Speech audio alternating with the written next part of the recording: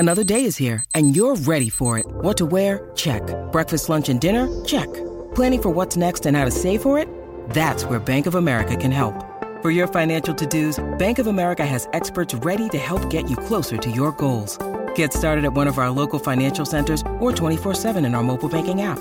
Find a location near you at bankofamerica.com/talktous. What would you like the power to do? Mobile banking requires downloading the app and is only available for select devices. Message and data rates may apply. Bank of America N.A., member FDIC. When you need mealtime inspiration, it's worth shopping Kroger, where you'll find over 30,000 mouth-watering choices that excite your inner foodie. And no matter what tasty choice you make, you'll enjoy our everyday low prices, plus extra ways to save, like digital coupons worth over $600 each week. You can also save up to $1 off per gallon at the pump with fuel points. More savings and more inspiring flavors make shopping Kroger worth it every time. Kroger, fresh for everyone. Fuel restrictions apply. The Dark Knight Rises is out. We've got a retrospective wrap-up on San Diego Comic-Con from the head honcho, and tons more features coming to you on this new Geekscape. Wah, wah, wah, Geekscape. Wah, wah, wah, Geekscape. Should I just plug the music in here? Like, I don't know what to do. It's just so stupid. Like, maybe have the music playing. Like, this is what the music sounds like. Do you guys hear the music? It sounds way better than me sitting here going, wow, like, I don't know what to do here. Should I get a shorter version of the song made? I don't know. You tell me. But either way, it feels good being back on the Geekscape couch in Los Angeles after a week. I haven't talked to you guys in a while. I guess a couple of those Geekscape pods that I threw you guys at San Diego, I hope you guys enjoyed them. I wanted to do more. I really did, but I guess Tuesday night we did the preview after setting up the booth, and then Wednesday Comic-Con started, and immediately my voice went somewhere else. by Thursday, I showed up at Comic-Con, and I was just mindless. Like, my voice was gone. I wanted to do some interviews from people on the floor, and just didn't have the voice to do it. I had to preserve my voice for Comics on Comics that night. That panel. I just wasn't physically in a place where or mentally that I could have it's no fault of anybody but my own, but that panel wasn't any good. Comics on Comics is a great product. I believe in it, but man, I just wasn't anyway. My voice was gone, my brain was gone, and then we had to go to the Stan Lee party afterwards. It's tough because I don't know how Comic-Con does their panels scheduling, but no one wants to be on a panel at 8 o'clock at night. They just don't, especially not on the first full day of San Diego. People want to go out. They want to party. They want to start socializing. They're in San Diego. They aren't worn out yet from the weekend. They want to hit the ground running. They don't want to spend an entire day on the floor and then immediately sit on a panel with people. And if they do, those have to be some major sluggers. Not to say that John Schnepp and Chris Gore and myself, and I can speak for myself. I'm not. But but it's got to be like Kevin Smith or Joss Whedon. It's got to be somebody huge. It's got to be Guillermo del Toro to get somebody at 8 o'clock the first night of San Diego to be wanting to sit through a panel for an hour and a half. On top of that, my brain was just frazzled from everything, and then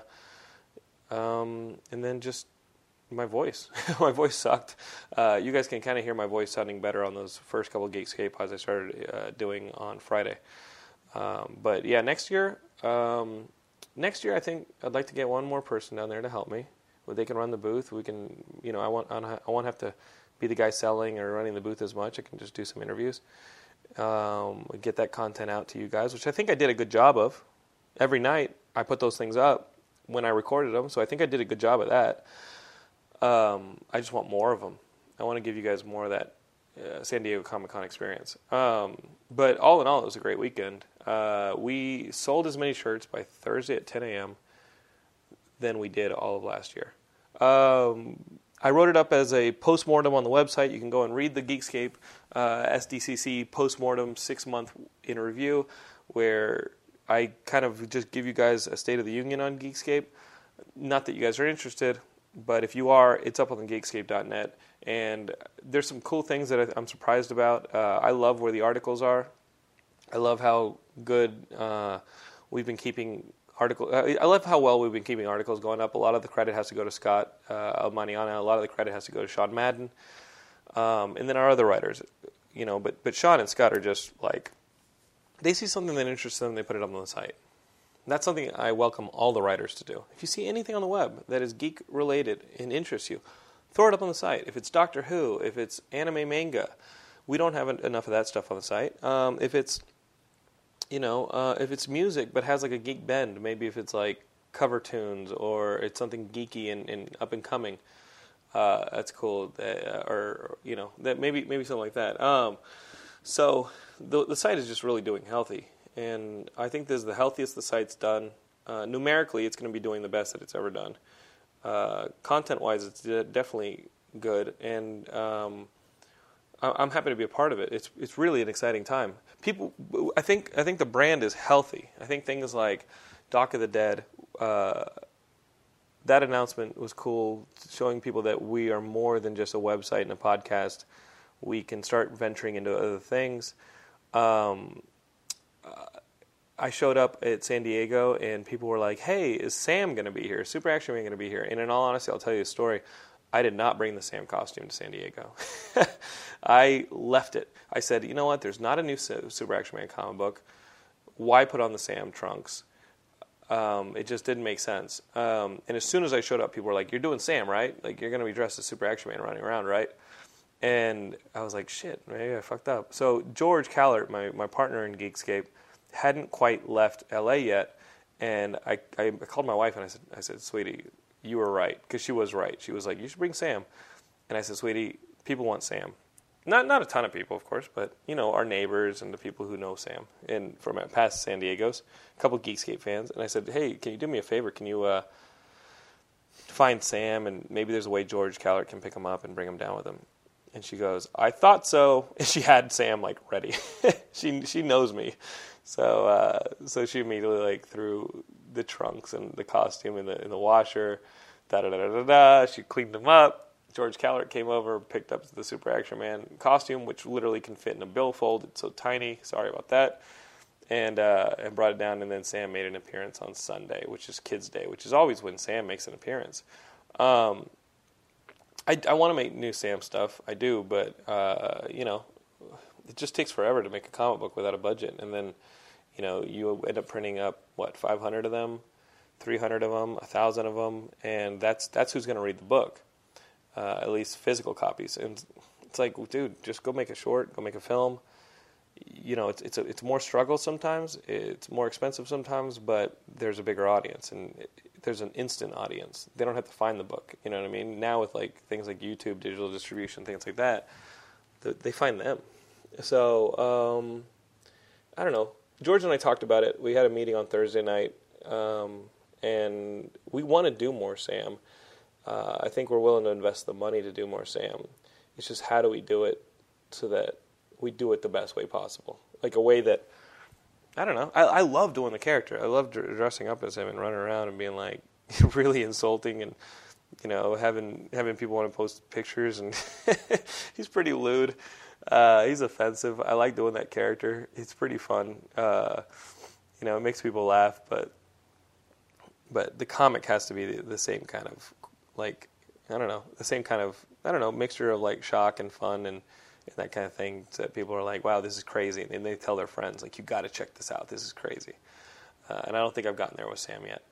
Some of the other projects, though, I handed out scripts to a feature film, which we're going to put the Geekscape logo in front of. It's a narrative. It's not Dock of the Dead. So I started handing that to people, seeing if we can start angling our way towards either attaching talent or attaching money. There's a chicken and the egg in Hollywood, and the chicken and the egg is, how do you do you attach an actor? You can't get money if you don't have an actor.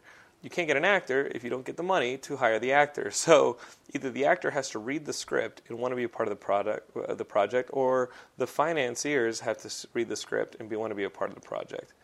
And this script is just above what I feel comfortable with going for, a Kickstarter and stuff like that. So I did what I do, and I handed the script to both actors and financiers and said, I'm going after the chicken and the egg, and we'll see if that works. It would be nice to start shooting something narrative. We have another idea that you guys heard about if you heard the Suburban Legends project, or the Suburban Legends podcast a couple months ago. We were talking about that web series with my brother, and that's what we're working on that. Like, I'm really excited about that one. Paul's excited about it, and that's a Geekscape project. Like, it just has to be. It's so right for like the mix of pro wrestling and sci-fi and fantasy is just fucking, that's Geekscape, man.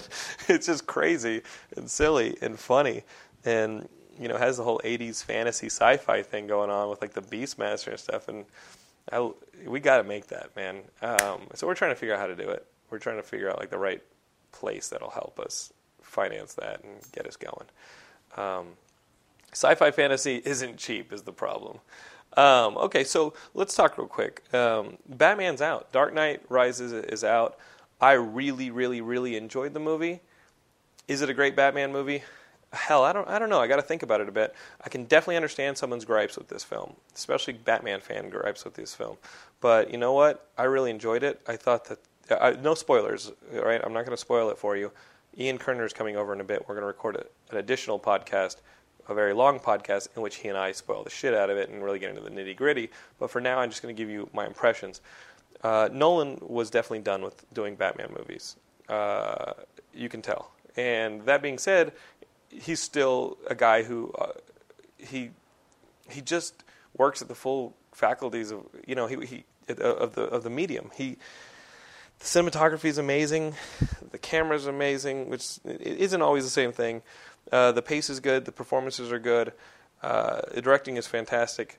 The music, you've got the music. I mean, the full faculties of the medium are at work, and it was just a breath of fresh air after seeing the Avengers, which is great, but more a movie than a film, more popcorn than anything.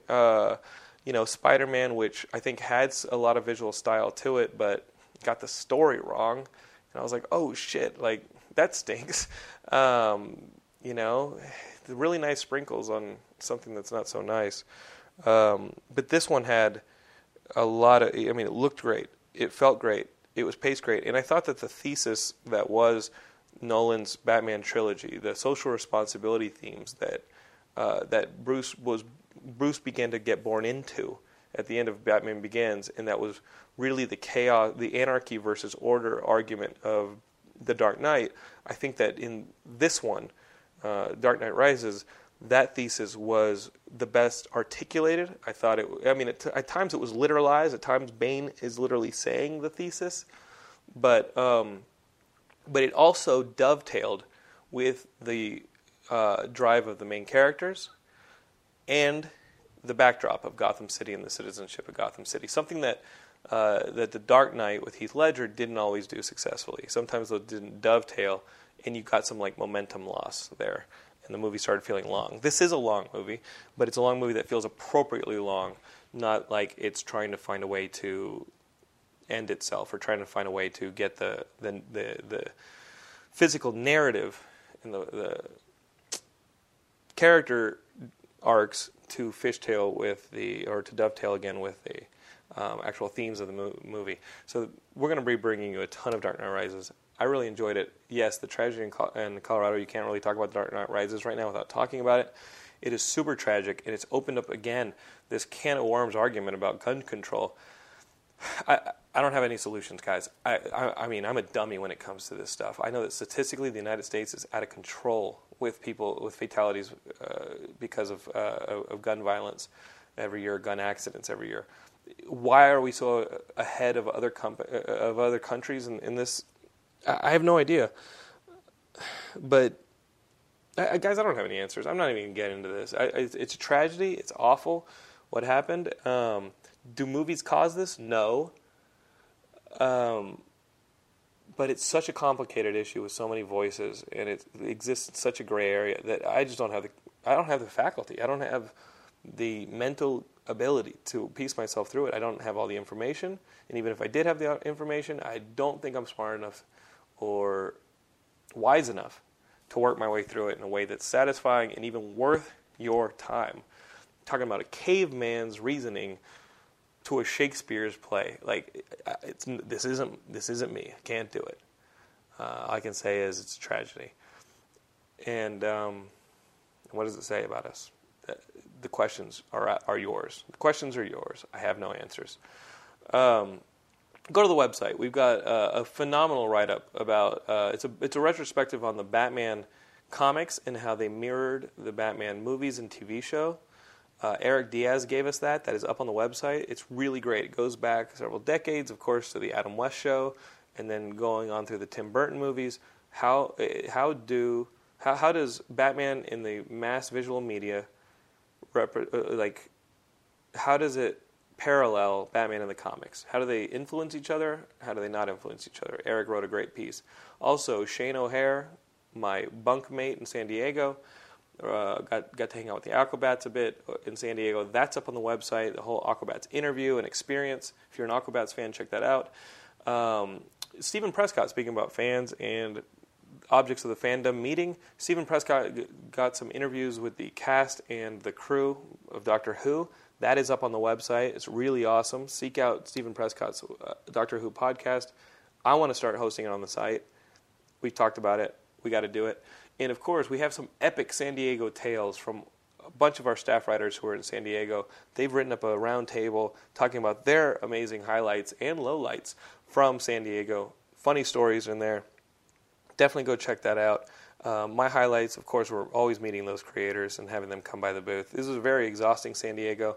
I wrapped up the booth on Sunday with Shane, drove to L.A. in traffic, got into L.A. about midnight, got to bed sometime around 1, woke up at 3:30 to get on a plane at 6 to fly to Austin to show a short film that I had made for my father for his 65th birthday, which was that Monday, which was that day. So I did a clandestine operation in early June, and I flew to his hometown of Groom, Texas. Doesn't even have a traffic light, and I interviewed everybody that he went to high school with, or that he was friends with. I interviewed people he had grown up with, and I turned it into a short 15-minute documentary about my dad, and I showed it, and there were tears had by all. So that was great, and definitely worth the exhaustion of right after San Diego, getting on a plane, going to Austin for 36 hours, getting back on a plane, coming back to L.A., teaching 2 days straight. And then yesterday I just acted like a shithead and hung out and watched Falling Skies, which is still a pretty awesome show. Falling Skies is silly. I recommend it to you guys who are waiting for Season 3 of The Walking Dead. I really enjoy Falling Skies. Silly, fun, and kind of cool. Keep checking out Geekscape, geekscape.net. That's our website. You can find us on Facebook, YouTube, Twitter. Just search for Geekscape. You'll find us. You'll befriend us. I'm Jonathan London, at Jonathan London on Twitter. We're going to be bringing you a ton of new stuff. I'm here in L.A. I'm ready to get back to the Geekscape. We got Ian Kerner sitting down for a very long conversation about The Dark Knight Rises. Look for that on the feed. Look for that on the site. And I love you guys.